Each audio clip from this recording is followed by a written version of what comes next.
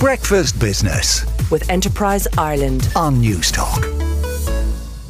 Private equity is the catch-all description for when wealthy individuals, usually with experience, take stakes in private or listed companies. They often use their stakes to turn businesses around or simply improve them in order to sell their holdings for a profit. The lawyer's Taylor Wessing has assessed the Irish private equity market and found that there was a flight to quality and less risky companies last year. Adam Griffiths, who is an M&A partner at Taylor Wessing and is head of its Dublin office, is on the line. Good morning, Adam. Hi, Joe. How are you doing? So you assessed the PE deals last year and the year before, and there were some 300. What did we learn about those deals? Well, I think, Joe, as you indicated initially, I think there's been a flight to quality. So investors are focusing on companies with strong fundamentals. Now, you would think that would be present in any market, and it is. But it is just pronounced in an environment where the macroeconomic uncertainties are so significant. So it's taken a while, we think, for the PE fund managers to start to price in some of the uncertainty and some of the uncertainty that's been created by the energy crisis and, you know, the other ramifications of the war in Ukraine, for example. But we feel like that they're beginning to come back to the market with adjusted valuations, and it just remains to be seen whether the management teams and the founders of businesses are aligned quickly enough and are coming to terms with that quickly enough. Which sectors did the private equity groups invest in Ireland? Well, I think it is emblematic of the sectors for which on which Ireland has depended and has grown significantly in the last 20-30 years. So, tech remains very strong within portfolios and is very much sought after. Digital transformation, digital infrastructure, and particularly data infrastructure. And I think, the software as a service and sub-verticals of tech remain extremely strong. And then the other end of the spectrum, there are PE houses that make a virtue of investing in some of the businesses that might be perhaps tech and life sciences focused and more in traditional industries. Hospitality. Hospitality, for example, it does feature, and you do find funds have got a specific interest in that.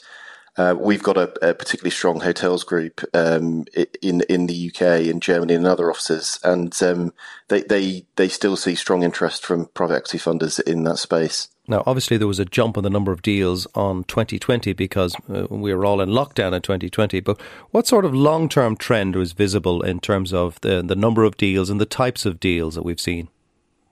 Well, I think the thing that needs to live in the mind is effectively that 2020 and 2021 were genuinely exceptional in terms of not only the number of transactions that were executed, but in terms of the amount of money raised. What that now means is, regardless of the fact that we've gone into a more negative phase in the economic cycle, the reasons that PE funds exist, the principal reason is that they need to invest because they need to be able to return. And so, GPs, as we would call the fund managers, the general partners managing the limited partners funds, are under a fairly intense pressure to deploy. And they know, looking back at the global financial crisis, 2007, 2008, that those funds that didn't invest were not well rewarded when it came to fundraising their next fund. Oh, so don't sit on the cash. Correct, completely. And investors were fairly withering with funds that were too cautious. So there's a real difficulty for fund managers now because they don't want to be reckless, and clearly they're custodians of other people's money, but they do need to find a way to deploy. Hence, there will be increased competition for those quality assets, and we may see in Ireland more what we've seen in the UK, the US, and the stronger Northern European jurisdictions, which is increased auction processes for really high quality assets, pushing the valuations. Now, are private equity deals looking for even higher returns given the fact that interest rates are soaring? Now, when interest rates were next to zero for more than a decade, private equity was looking for returns of whatever, 4, 5, 6, 7%. Are they looking for even higher returns now? I think it's not necessarily that they're looking for higher returns, but they are looking to achieve broadly equivalent returns with a higher interest rate on their debt. You know, and a key feature of a leveraged buyout, as the name suggests, is that the private equity fund uses debt to amplify the return, and actually the equity injected sometimes is a fairly thin layer of that capital structure. But if interest rates are higher, as it costs them more to borrow money, they won't be able to do the flight to quality. Surely they won't, because the returns won't be as high. Well, I think it's there are certain trends emerging where some of the larger funds are actually they have a private credit wing in addition to private equity. So effectively, they are becoming the lender to their deals themselves through another part of their business or another private equity fund's private credit wing. And to a certain degree, you are correct that they won't necessarily be able to guarantee the same return if the debt is at a higher rate.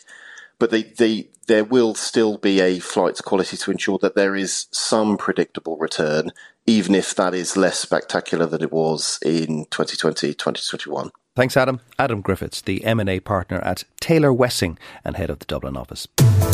Breakfast Business with Enterprise Ireland on News Talk.